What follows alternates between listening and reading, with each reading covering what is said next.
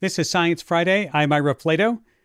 Believe it or not, even though it's commonly accepted today, the Big Bang Theory was not always the universally accepted scientific explanation for how our universe began.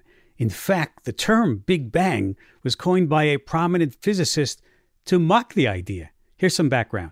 In the middle of the 20th century, researchers in the field of cosmology had two opposing theories.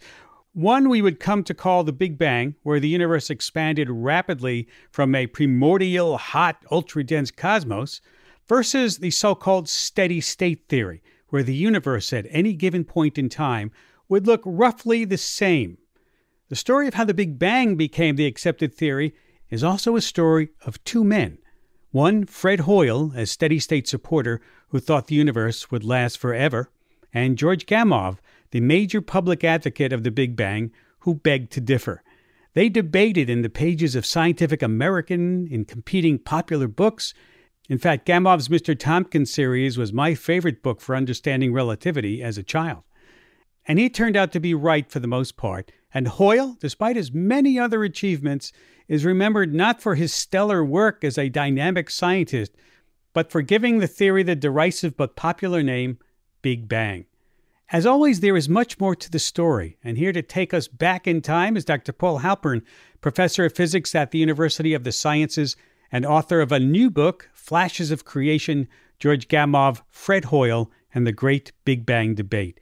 He joins us from Philadelphia. Welcome to the program, Paul. Thank you so much for having me on Science Friday. Nice to have you. First, let's set the scene of what we knew about the universe at the time these two men were supporting opposing theories. Why was the origin of the universe in question at all at that time? Well, the origin of the universe scientifically was first examined by Albert Einstein when he developed his general theory of relativity back in 1915. And Einstein found that his theory produced a rather strange solution that would expand over time. And at first he thought the solution was a big mistake. But then later, after Edwin Hubble and others mapped out the behavior of galaxies in the universe and saw that all the galaxies except the nearby ones were actually moving away from us faster and faster, that meant that the universe was expanding. And Albert Einstein realized that the universe was growing after all. It was a dynamic cosmos. So then people such as Georges Lemaitre, who was a Belgian priest and astronomer, speculated that the universe came from something called a primeval atom, or something that included all the matter in the cosmos, and that it expanded many, many billions of years ago and formed the present-day universe. And then people start to think, well, are there alternatives to the idea of the universe expanding? And one motivation for that was when they used Hubble's data to try to estimate the age of the universe, they came up with 2 billion years or 3 billion years, much less than the age of Earth or the age of stars. So there seemed to be a blatant contradiction between the data they found and the present-day knowledge of the universe, the fact that the universe must have had existed before stars were produced. And that's when Fred Hoyle came up with the idea of the steady-state universe, which expands, but new matter fills in the gaps, so it lasts forever. And why was Fred Hoyle so sure that he was right, that the universe was in this steady state? Well, Fred Hoyle was a very instinctive scientist, and he actually came up with the idea of steady state along with two other scientists, Herman Bondi and Tommy Gold, after seeing a movie. It was a horror movie called The Dead of Night. And that film has a plot in which the beginning of the film and the end of the film are pretty much the same. Somebody goes to a house and realizes that he experienced the house in his nightmares, later wakes up and the whole thing turns out to be a nightmare. But then he's invited to the same house again, and everything happens over and over again in the film. And after seeing that film, they went to Herman Bondi's apartment, and Tommy Gold said, well, what if the universe is like that? So they put their minds together, and Fred Hoyle came up with the idea of continuous creation, that small amounts of matter would pop up in the universe very, very slowly over time, and that matter would eventually form stars and galaxies and repopulate the areas where older galaxies move away from. And Hoyle thought that was a much more satisfactory idea of explaining the universe than the Big Bang, because instead of having all the matter created at once, which he derided when he coined the term the Big Bang, he thought that it would make more sense to think of matter coming in so slowly that it was undetectable, and therefore science would not be defied. I have to take a sidetrack here and ask you if you think it's unusual in your experience as a physicist and a scientist to find that inspiration comes from a science fiction horror movie. It is unusual, but it's a rather delightful story. And who knows, they might have been thinking about that in other ways, but looking back, they attributed their discovery to the movie. But people get inspiration in so many ways. There's a story about Leo Szilard thinking about the chain reaction by reading a science fiction story by H.G. Wells and coming up with the idea. So people are sometimes inspired by science fiction. Wow, that's a great story. And Gamow, where did the idea for the Big Bang come from? Well, Gamow took up the idea from others. He was a student of somebody named Alexander Friedman, who developed one of the first solutions to Einstein's equations. And like Einstein's original solution, Friedman saw that general relativity can lead to an expansion of the universe. And Friedman did not shy away from that hypothesis, even though there was no real evidence for it at that time. And Gamow was in Friedman's class at the University of Leningrad. And Gamow was inspired by Friedman. And later, when he developed ideas in nuclear physics, started to think about developing a theory about how all the elements are created.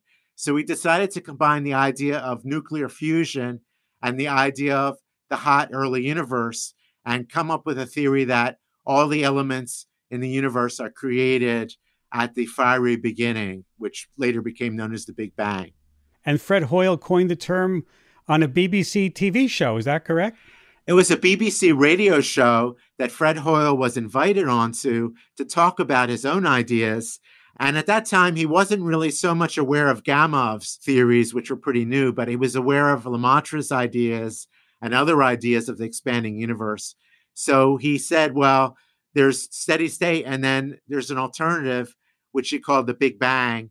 And he used that to kind of say, well, isn't it kind of silly to think about the idea of all the matter being created in a colossal explosion? And explosions were pretty much on people's minds at the time because it was only a couple of years after the first atomic bomb blasts. And people really didn't like the idea of explosions. So it kind of derided the theory of people started associating it with explosions and bombs. You know, this idea that you just said, the idea that Fred Hoyle would go on the BBC radio and talk about it in public, this was not unusual for him or George Gamow, correct? They used the popular media to get their points across. They didn't just argue in scientific papers, but wrote popular science books and even science fiction. Did their ideas about the universe translate easily for the public? Well, I think that's one remarkable thing about both Hoyle and Gamow. It's because both of them were not only excellent scientists, and arguably each of them could have won the Nobel Prize, but each of them was also an award-winning popularizer. They both won prizes for their popularizations, and they both loved Hollywood. Gamow loved Westerns, and Hoyle grew up watching movies because his mother played the piano in a cinema for silent movies. She was the accompanist for these movies. So Hoyle grew up watching movies, and they both have a cinematic sense of how to convey science in a very evocative way. I was very interested in your statement in your book that says, the epoch of scientists popularizing their own work, for good or bad, had commenced. No longer would theories be hidden in the pages of scholarly books and journals. This was a turning point, you think? Yes. Well, the turning point came about because of new media. So first radio and then television. When people got early televisions in the 1950s, a lot of the reason they bought it is to see Milton Berle and comedy shows. But then let's say they wanted an alternative, they might turn to a different channel. and other stations would need material to fill the airwaves.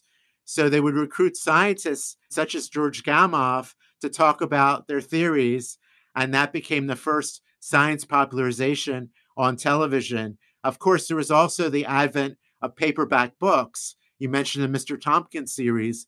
In the 1950s, people started buying paperbacks, which were very inexpensive, and reading about scientific ideas and debating about them. I still have my original copy of Mr. Tompkins from back then. You mentioned that for good or bad. What do you mean for good or bad as science popularizers? Well, sometimes valid scientific ideas would be overlooked in favor of something that was more marketable to the media. And a good example of that is that Albert Einstein, in his later years, developed all sorts of theories of everything, which were not experimentally proven. There was no way of verifying them. And theoretically, they were dubious. And yet, because Einstein was so famous, they would attract colossal media attention. The media would fight over the right to publicize Einstein's theories, even knowing that physicists were not really embracing them. In fact, physicists were running away from those theories in favor of things like quantum electrodynamics. And that got no media coverage at all. You also talk about apocalyptic theories, not on the Einstein level, but about the arrival of Halley's Comet being, well, very dangerous for us. Yeah, well, actually, when Gamow was a little boy, Halley's Comet arrived on its periodic journey. And there was a popular science writer, Camille Vermillion, who had speculated that Halley's Comet had an atmosphere that would be poisonous. It turned out that it was, a minimal amount of something that could potentially be poisonous in millions and millions of times more concentrated amounts. So it was completely safe, but there was a mass panic because of that. So people were afraid of Halley's Comet in 1910. We have to take a break, and when we come back, more from Paul Halpern about George Gamow, Fred Hoyle, and the great Big Bang debate. You're listening to Science Friday. We're talking with physicist and author Paul Halpern about his latest book about the disagreements of two once renowned science communicators and physicists in the middle of the last century. On one side, George Gamow, champion of the Big Bang theory, and on the other side, Fred Hoyle, who thought the universe existed in a steady state rather than one sudden burst of matter and energy. I'd like to go back to the ways in which these scientists were different in so many ways from the classic stereotype. You write about Hoyle, quote, "Throughout his life, he argued strongly that scientists should be literate, proving his own thesis by writing or co-writing numerous well-regarded science fiction books that blended thought-provoking science ideas with intriguing social issues. You point out that he wrote an opera about Copernicus. He speculated about alien life in his novels, The Black Cloud and A for Andromeda. Wouldn't you say he was a Renaissance man?" Yes, both Hoyle and Gamow were Renaissance people. They really believed that culture was just as important as science. Hoyle, as you mentioned, wrote the libretti for operas. He really believed in trying to explore all the facets of life. He was an avid mountain climber, and Gamow loved to travel and loved to hike and go on motorcycle rides. So they really disproved C.P. Snow's conjecture about two cultures not communicating with each other, science and the arts. And in fact, C.P. Snow was the one who invited George Gamow to write for a magazine called Discover Magazine that later led to him writing the Mr. Tompkins series. Yeah, you're right that his numerous popular books and articles contained clever sketches and wordplay. It poked fun at his field in puns and parodies. I feel like I would have gotten along with him pretty well as a pun appreciator myself. Let's go back a bit to talk about the resolution of the Big Bang argument. As we know, it's the theory that won and is most widely accepted today. What was the evidence that eventually tipped the scales?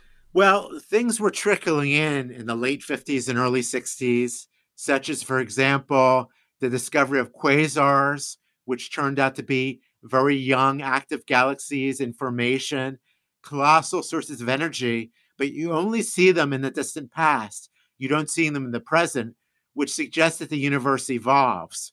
But the real smoking gun was in 1964 and 1965 when two scientists, Arno Penzias and Bob Wilson, who had borrowed a communications satellite radio detector, had converted it to use to detect astronomical radio waves, looking at radio waves in the halo of the galaxy, trying to detect those. And they got this unexpected hiss, and they thought maybe it was ambient radio noise or something from New York, which was nearby. They thought it might be the droppings of pigeons, and they called that a white dielectric material, which they scraped off the detector. And after they had scraped it off and captured all the pigeons, and those pigeon cages are in the Smithsonian. After doing all that, they still saw the hiss, or heard the hiss, I should say, in all directions. And they had a contact that knew that somebody named Bob Dickey at Princeton was working on a radio detector himself. And that's because Bob Dickey had this theory that the universe had previous eras in which radio waves could be left over from previous cycles of the cosmos. And that theory predicted that there would be this cold radiation out there. And Dickey was about to build a detector to try to test for that. And when he heard about Arno Penzias and Bob Wilson's discovery, they drove out there, they looked at the detector, they looked at the evidence, and they said, well, this is evidence of radiation from the early universe. And Dickey's associate, Jim Peebles, immediately did an analysis showing that the theory of the hot Big Bang predicts radiation at exactly that temperature, or approximately that temperature, I should say, of 3 Kelvin, which is 3 degrees above absolute zero. Peebles later found out that Ralph Alpher, who was a student of George Gamow, had done a similar calculation back in the 1940s. So then after Peebles and Dickey announced the result, and it was in all over the press, it was headlines in the New York Times, then George Gamow and Ralph Alpher piped in and said, hey, wait a minute, we did stuff like that back in the 1940s. Perhaps we should get some credit for it. Did Hoyle ultimately accept this conclusion? He briefly went through a Big Bang phase. He thought, well, maybe there's some validity to the Big Bang, and thought about that for a couple of years. But he was so proud of the steady state theory and saw it as so elegant, the idea that the universe could last forever, that eventually he and several other physicists developed an alternative called the quasi-steady state.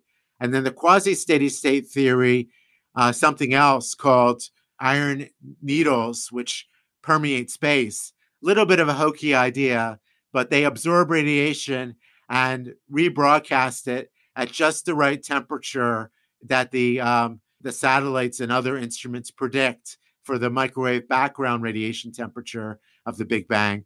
But also they said that the helium produced in the Big Bang, which was another prediction, could be produced in galaxies instead.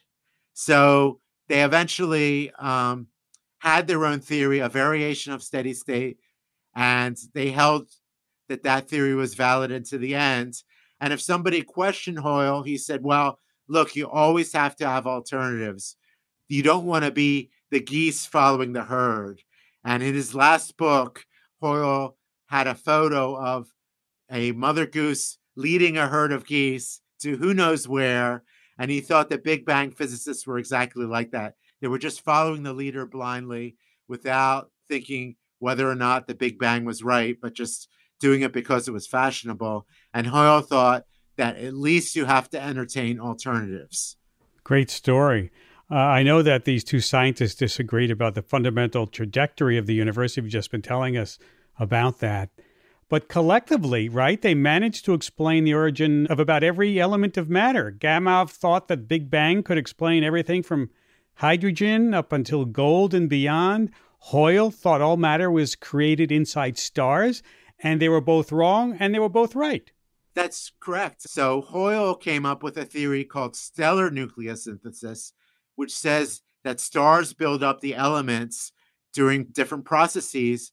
And one process happens when hydrogen is no longer being burned in the stars, and the stars start to contract, and helium is burned to produce carbon. And then as the stars continue to contract, they get hotter and hotter and produce the higher elements. Once they reach iron, stars undergo supernova explosions if they're massive enough, and the rest of the elements are produced in the supernova explosions. And the original elements that were produced are also released in the supernova explosions, which is why the great Carl Sagan said, "We're all made of star stuff," because everything in our bodies, except for the hydrogen and helium, with everything around us, I should say, was produced in stars and released during supernova explosions. But the amount of helium in the universe can only be explained by postulating that it was produced in the Big Bang. But it turns out that the higher elements could not have been produced in the Big Bang because it cooled down very rapidly and was not hot enough to produce any elements beyond helium.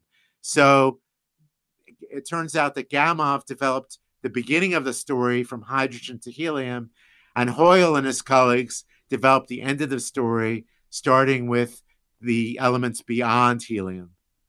You know, it's interesting that neither of these men won a Nobel Prize for their physics work, even though they contributed to this breakthrough in our understanding of where matter came from. How would you hope the field of cosmology remembers their contributions? Well, interestingly, I guess Gamow could have won the Nobel Prize, but he died fairly young.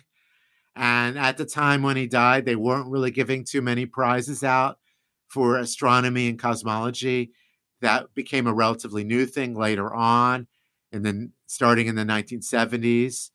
Um, and Hoyle really should have won the Nobel Prize for stellar nucleosynthesis. But in his later years, he came up with certain fringe theories that were very unpopular. And I speculate in my book, Flashes of Creation, why Hoyle didn't get the prize. But another reason might have been that they thought the person who tested the theory came up with the theory himself. And that was Willie Fowler, who started testing the theory along with two other people, Jeff Burbidge and Margaret Burbidge, who are husband and wife. And that team, which are called B2FH for short, developed stellar nucleosynthesis as a whole, but they can only give the Nobel Prize for three people maximum. And they ended up giving it only to Fowler, which was a great disappointment to those who knew Hoyle came up with the idea originally. Let's sum this up and talk about this book being about two creative mavericks with big personalities.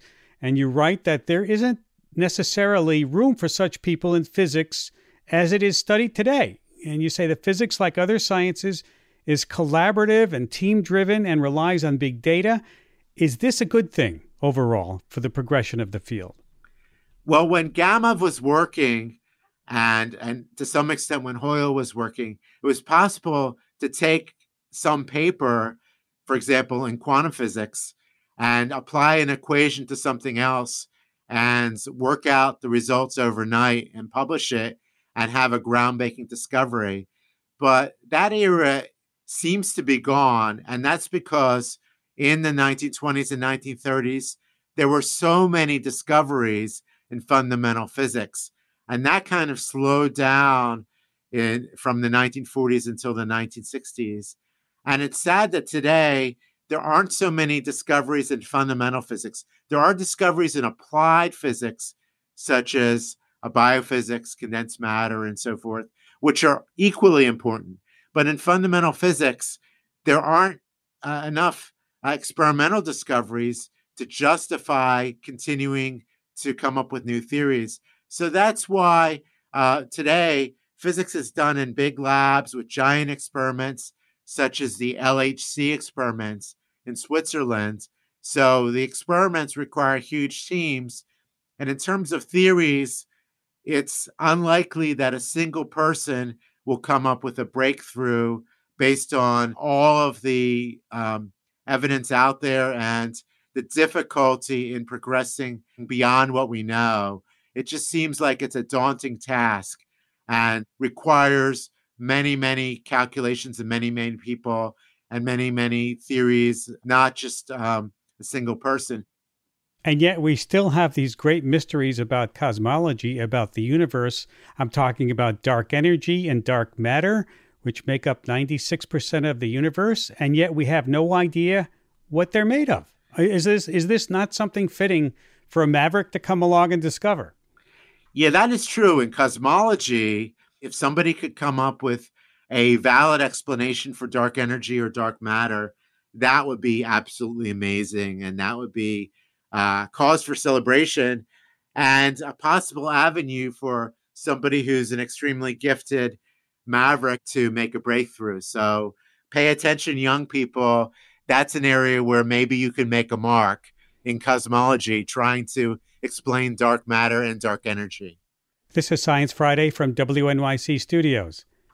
In case you're just joining us, we're talking to science writer and physicist Paul Halpern, author of the book Flashes of Creation, George Gamow, Fred Hoyle, and the Great Big Bang Debate. Any other thoughts that you have about these two giants of their fields or about where we're headed in physics now? Well, I think it's remarkable that they were able to do so much and accomplish so much in so many different fields. And Gamow even made a contribution to the science of genetics. He came up with the idea that RNA can encode amino acids in triplets. That was pretty amazing for him to speculate about that. He came up with the basic idea of combinatorics. Other people developed the specifics, but it's remarkable that they could do so much in so many fields and also be some of the leading popularizers in their day. And I think today, unfortunately, people have to make a choice, either to be a groundbreaking scientist or a popularizer. It's hard for me to think of anyone who's been able to stay extremely active in science to the extent that those physicists did, and also be able to be as prolific in terms of science and science fiction today. But it could be possible, but it's become increasingly unlikely now that things are so specialized. Yeah. Paul, I want to thank you so much for your time today. My pleasure. It was great being on your show. Great book, Dr. Paul Halpern, author of Flashes of Creation, George Gamow, Fred Hoyle, and the Great Big Bang Debate. And now for something a little different, but still appropriately cosmic. We're going to listen to a sonic treat from the World According to Sound podcast. Turn up your headphones and enjoy.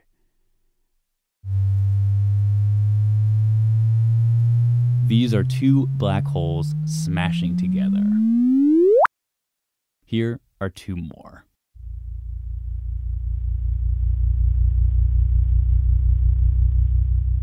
We're hearing gravitational waves, the ripples in space-time made by the tremendous mass of colliding black holes. We can hear them because their wavelengths have been shifted all the way into the human range of hearing by MIT professor Scott Hughes. When the pitch rises, it means the force of gravity is increasing as the two black holes collide.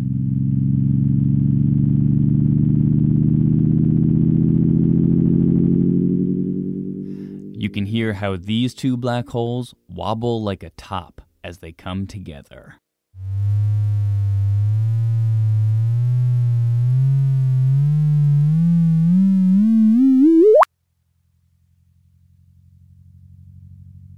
Drawn together by their immense gravity, nearby black holes will swirl faster and faster until they are finally absorbed completely into one another.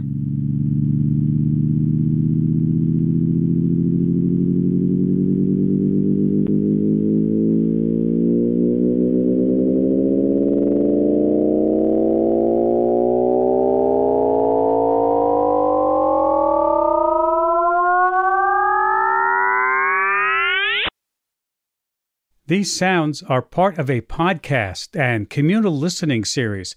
You can find out more at theworldaccordingtosound.org. After the break, we're going to change gears and dive into the archives for a look at medicine using maggots. Yes, maggots. Stay with us. This is Science Friday. I'm Ira Flato. You've seen them on detective shows and horror movies, and they're not something you usually connect to medicine. What am I talking about? Maggots, of course. Last year, Sophie Bushwick led us on a trip through the unlikely medical history of maggots, and here's Sophie once more. When a baby fly hatches, it has one job, and that job is to get as big as possible, as fast as possible. This is why we often find those babies, all right, they're maggots, in organic matter like dead animals or sometimes our trash. Hey, a kid's gotta eat. That voracious hunger and taste for dead flesh is one reason maggots have been used to help heal wounds since antiquity. It turns out they work really, really well at getting infections out of the way so the wound can begin to close. But although maggots went out of fashion shortly after the invention of antibiotics, researchers want you to know that they're an old-school remedy with increasingly appreciated benefits in the era of antibiotic resistance. Here with more is Sci-Fi digital producer and archive dweller Lauren Young. She's the mind behind a piece up on the Sci-Fi website about the recent and ongoing advances in medical maggots. You can check that out on our website, sciencefriday.com/maggots. Hi, Lauren. Hey, Sophie. What got you looking into the story of medical maggots? All right, yeah, so it was a dark and stormy night. No, just kidding. I was pouring through the Sci-Fi archives, digging around for stories for our series Sci-Fi Rewind, and I stumbled upon this in a 1997 conversation Ira had with author Michelle Bernstein. When most people think about maggots, they probably think about something that people used before they knew better. But I was surprised to learn and interested to learn that doctors are actually still using maggots to do something, right? They are. Maggots have been worming their way back into clinical practice. So thanks to this intriguing tidbit, medical maggots sort of wriggled their way into my curiosity. So I really wanted to find out more what researchers have discovered since this 1997 conversation. I had reached out to Dr. Yamini Nigam, a biomedical researcher and lecturer at Swansea University in the UK. She's been studying these tiny fly larvae since the late 1990s, and she's a big fan. Most people are like, oh, wow, oh, they feel really amazing. And they're really cute, which is something that I've always said about maggots. You know, I definitely never thought of them as cute before. But, you know, when you watch them wiggle around long enough, they certainly grow on you. Not literally, right? Of course. Yeah, and more importantly, maybe they can actually help us. So when maggots feed on dead flesh and decay, they have to eat alongside other decomposers like bacteria and fungi. So it's caused them to evolve some cool protective chemicals that also happen to benefit us. Yamini told me about the research of William Baer, a doctor who treated soldiers during World War I. He observed that soldiers who had maggots in their wounds were remarkably free of infection, even if they had gone days without medical care. It was super That's fascinating really interesting. observation. Yeah. So the thing Yamini and other researchers are learning now, though, is why maggots are so good at healing wounds. And Yamini was so great to talk to once that we had to call her up again. I interviewed her earlier this week. We started out by talking about how maggots can make a difference in the wound healing process. Maggots are very speedy debriders. They are nature's debriders. And by debridement, we mean getting rid of dead necrotic tissue. If a wound has dead necrotic tissue, debris of old skin and so on, it won't heal. It will never progress. If a wound is infected, it will never progress through the stages of healing. What maggots do very, very effectively is they remove the necrotic tissue and they absolutely get rid of the biological burden, the bacteria in the wound, and they kickstart the healing process. So they have plenty of roles to play within wound healing and wound debridement. Yamini, I mentioned earlier that we stopped using maggots when penicillin was invented, but now they're hot again, aren't they? Indeed they are. I think that the fact that we have so many resistant strains of bacteria that are not responding to our antibiotics anymore. They've evolved methods and ways of evading our antibiotics. And yet, if you put maggots in a wound that has a resistant infection, that infection will be cleared up. So people are beginning to look back to maggots because they know that they actually can treat resistant infections in wounds. And your work in particular is looking at why that is. So what have you learned about that? So we've been looking at a couple of things. Our main focus at Swansea has been looking at how exactly are maggots clearing a wound infection. We know that they can do it, but we didn't know how. And it's only recently that we've discovered that maggots actually secrete in their spit and sweat, if you like. It's a excretion secretion, really. They actually produce these antibacterial molecules, and there are vast numbers of these molecules. A lot of them are actually tailored to the wound infection. So if you put a maggot in a wound that has a particular species of bacteria in it, that maggot will up its game to produce molecules that will specifically destroy that particular infection. That's called the inducible maggot activity. And many researchers across the world have shown this. But we, indeed, in Swansea, have identified a particular small molecule that we've trademarked that's called ceratocin that we know kills MRSA and kills lots of other different types of bacteria that are present within the wound. And has there been any movement to take some of those compounds that you know they secrete and just use that directly instead of just putting the maggots on the wound?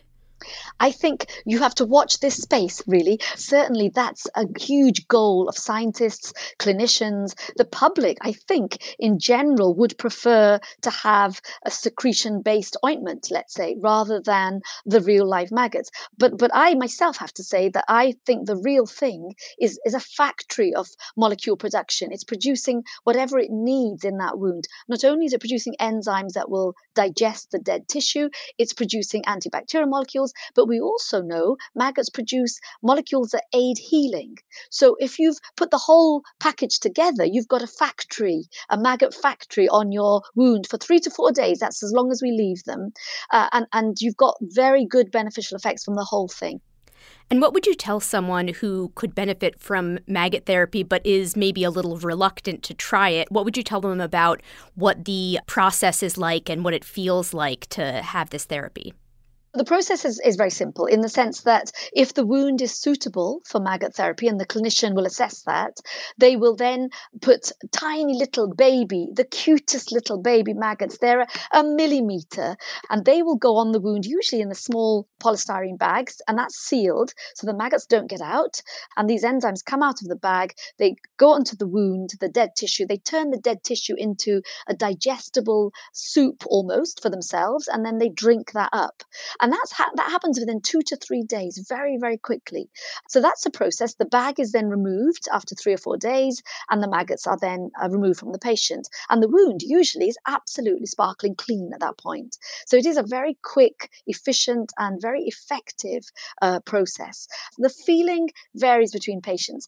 Some patients don't feel a thing. And some patients say it tickles, and then some patients feel pain. And often we find that patients that feel pain might have some underlying pathophysiology, or they might be very reluctant to have used maggots, and therefore they have a negative association anyway. So we're finding all sorts of things. We are investigating really how people react to maggots. And if stigma is part of what's holding back research and the use of maggots in medicine, what do you think those who think that maggots are cute need to do to warm more people up to that point of view? We've launched what we call a Love a Maggot campaign. We've got websites of it, and I go out to the public. I go out to not just the general patients, but I go out to nurses and doctors too, because they often are also reluctant to use it. They're a little bit squeamish as well. And so I think it all depends on changing a mindset. It's increasing awareness that maggots can work really, really effectively, increasing acceptance, changing the negative perception. And one of the ways that we've tackled this is by going into schools. So, if you put a little maggot on a 3-year-old's hand, they'll be like, oh, that's so cute. But if you put a maggot on a 9-year-old's hand, they'll be like, oh, get that off me. So somewhere along the line comes an association with negativity, whether it's parents, whether it's the child themselves associating maggots with smell in the dustbin or dirt or whatever. And so we need to go into primary schools and really we need to show children how brilliant this particular medicinal maggot is and how useful it can be, so that when the child grows up or when the child goes home and his grandparents have chronic wounds and leg ulcers and diabetic ulcers, he can actually say, but yes, I've learned that these maggots are brilliant and they're very beneficial. So we are tackling tackling all aspects, all sides really, to try and get it more accepted by the public. Is part of this stigma connected with the name maggot? And do you think that maybe there's a different name that we could be using? We've had this chat repeatedly with a lot of people. One of my team said, why don't we call them hygienies or something, a different name? And that's brilliant. But when you say, right, we're going to put hygienies on you, and then the patient says, well, what's that? Then you have to say, well, they're maggots. So I don't think you can get around it. I think that the stigma is, you're right, the name maggot does instill fear and repulsion in a lot of people. But I think they need to be aware that this species is a good species of maggot. This will really, really help wounds to debride, to disinfect, to heal. So I think it's all about explaining to patients, really, rather than just trying to disguise it, I think. And I'm afraid we have to leave it there. Thank you so much for joining us. You're very welcome. A pleasure. Thank you very much indeed. Dr. Yamini Nigam, a lecturer in biomedical science and self-described professor of maggots at Swansea University in the UK. You can learn more about her research and the status of maggots in medicine by checking out our producer Lauren Young's excellent piece on our website, sciencefriday.com/maggots. Thanks for that story, Lauren. This is all so cool. You're welcome, Sophie. I'm never going to look at a maggot the same way ever again. For the rest of the hour, let's head out to the woods. There aren't that many stands of old-growth forest left in North America, and unfortunately, the resources to protect and preserve those forests are limited. So how do you prioritize which of those islands of biodiversity to preserve? Until now, a standard way to identify the best patches of forest was to look at the size of the trees, right? Certainly makes sense. But new work proposes a new way. Tilt your head down and look at the lichens. Troy McMullen is a research scientist in lichenology at the Canadian Museum of Nature in Ottawa, Ontario. Welcome to the program. Hi, Ira. Thanks for having me on. Just tell us quickly what a lichen is. A lichen is actually a fungus that has learned to farm. It's a standard fungus that's transformed somewhat to form a greenhouse where it's growing algae. And the algae is photosynthesizing and producing carbohydrates and sugars to feed the fungus. And what can the lichen tell us when you look at it about the health or diversity of the forest? Well, lichens have a large gradient of sensitivities to disturbance. So there's ones that will actually prefer to live in a city, and there's a whole gradient to those that will only really live in old-growth forests that have been undisturbed for a long period of time. So the ones that we're proposing to use here are the ones that grow in these really old forests. Mm-hmm. And so you look down at the lichen, and what do you actually look for? What do you see that tells you? Well, you're looking for the species that would be indicators of these old stands. Or do you mean what do you see when you see a lichen? Yeah, when you see so lichens come in all shapes and sizes. They are they're a lot like a coral reef in that they're many different colors. There are a lot of really spectacular shapes and sizes. And once you get an eye for them, they tend to get overlooked because a lot of them are smaller, not always, but like old man's beard, the big stringy, bright green stuff you see in the West Coast, and the reindeer lichens that growing on the ground, the big spiky things that those are the ones that grow in high abundance that people do notice. I'm Ira Flato. This is Science Friday from WNYC Studios. In case you just joined us, talking with Troy McMullen. So if you see lichens, does that tell you that the place is then healthy? If you see the lichens growing there, well, healthy is a subjective term. A forest when it's young just has the species that live in young forests. But what we can use lichens for is to tell us that some stands have not been disturbed for a long period of time, and that's not reflected in the age of the trees. It's reflected in how long that site has been forested. So it might the trees might only be a few hundred years old. And by every definition that we have for old growth forest, that would fit them. But the diversity that's in those stands, that might have accumulated over hundreds or thousands of years. And that wouldn't be, looking at the trees only as only a proxy for the species that would be there. Some stands have considerably more of this unique biodiversity than other stands. This sounds harder than just looking at a patch of forest and saying, hey, the trees here look pretty big, pretty healthy. Yeah, exactly. I mean, you can, a good analogy is looking at a car. You can have two Ford F-150s sitting beside each other that look the exact same, but until you open the hood and climb inside, you don't really know which one would have the better features. So we're proposing you get in there and have a look at what species are in there that are really important. If you need to, this is to give them a conservation value, and so we can identify the forests that we should be targeting more for preservation. If I want to go out lichen hunting, or just to do lichen touring, if I can put it that, how do I tell a lichen from a moss, from a fungus? What do I look for? Oh, that's a good question. So lichens are generally brighter in color, but if you really want to get into the fine details, you add water. When lichens are dry, they're hard, and when you add water, they become soft. But if you add water to a moss or even a fungus, there are fungi that are wet, there's fungi that are dry, but when you add water, they stay the same. So lichens really have an extreme change, and that's one easy way of knowing you've got a lichen. You're lichen. Sorry, dad jokes all the time. I always appreciate them, though. Good. I found a soulmate. So you see a lichen on a big slab of rock. Is it an old? I mean, what do you think is the oldest lichen in the world?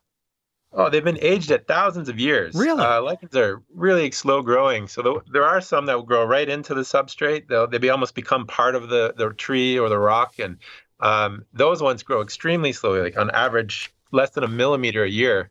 So you're looking at some patches that are sometimes a foot in diameter. That's been there a really long time. Wow. Are city slickers, we New Yorkers, we out of luck and looking for lichen?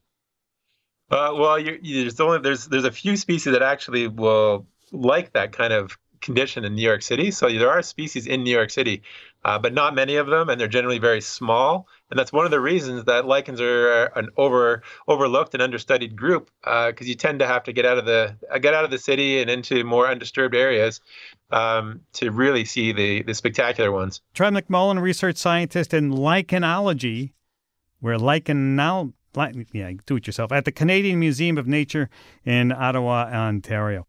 And that's about all the time we have for this hour. If you missed any part of the program or you would like to hear it again, subscribe to our podcasts or ask your smart speaker to play Science Friday. Of course, we're always happy to get email from you. Our address, scifry@sciencefriday.com. Have a great weekend. I'm Ira Flato.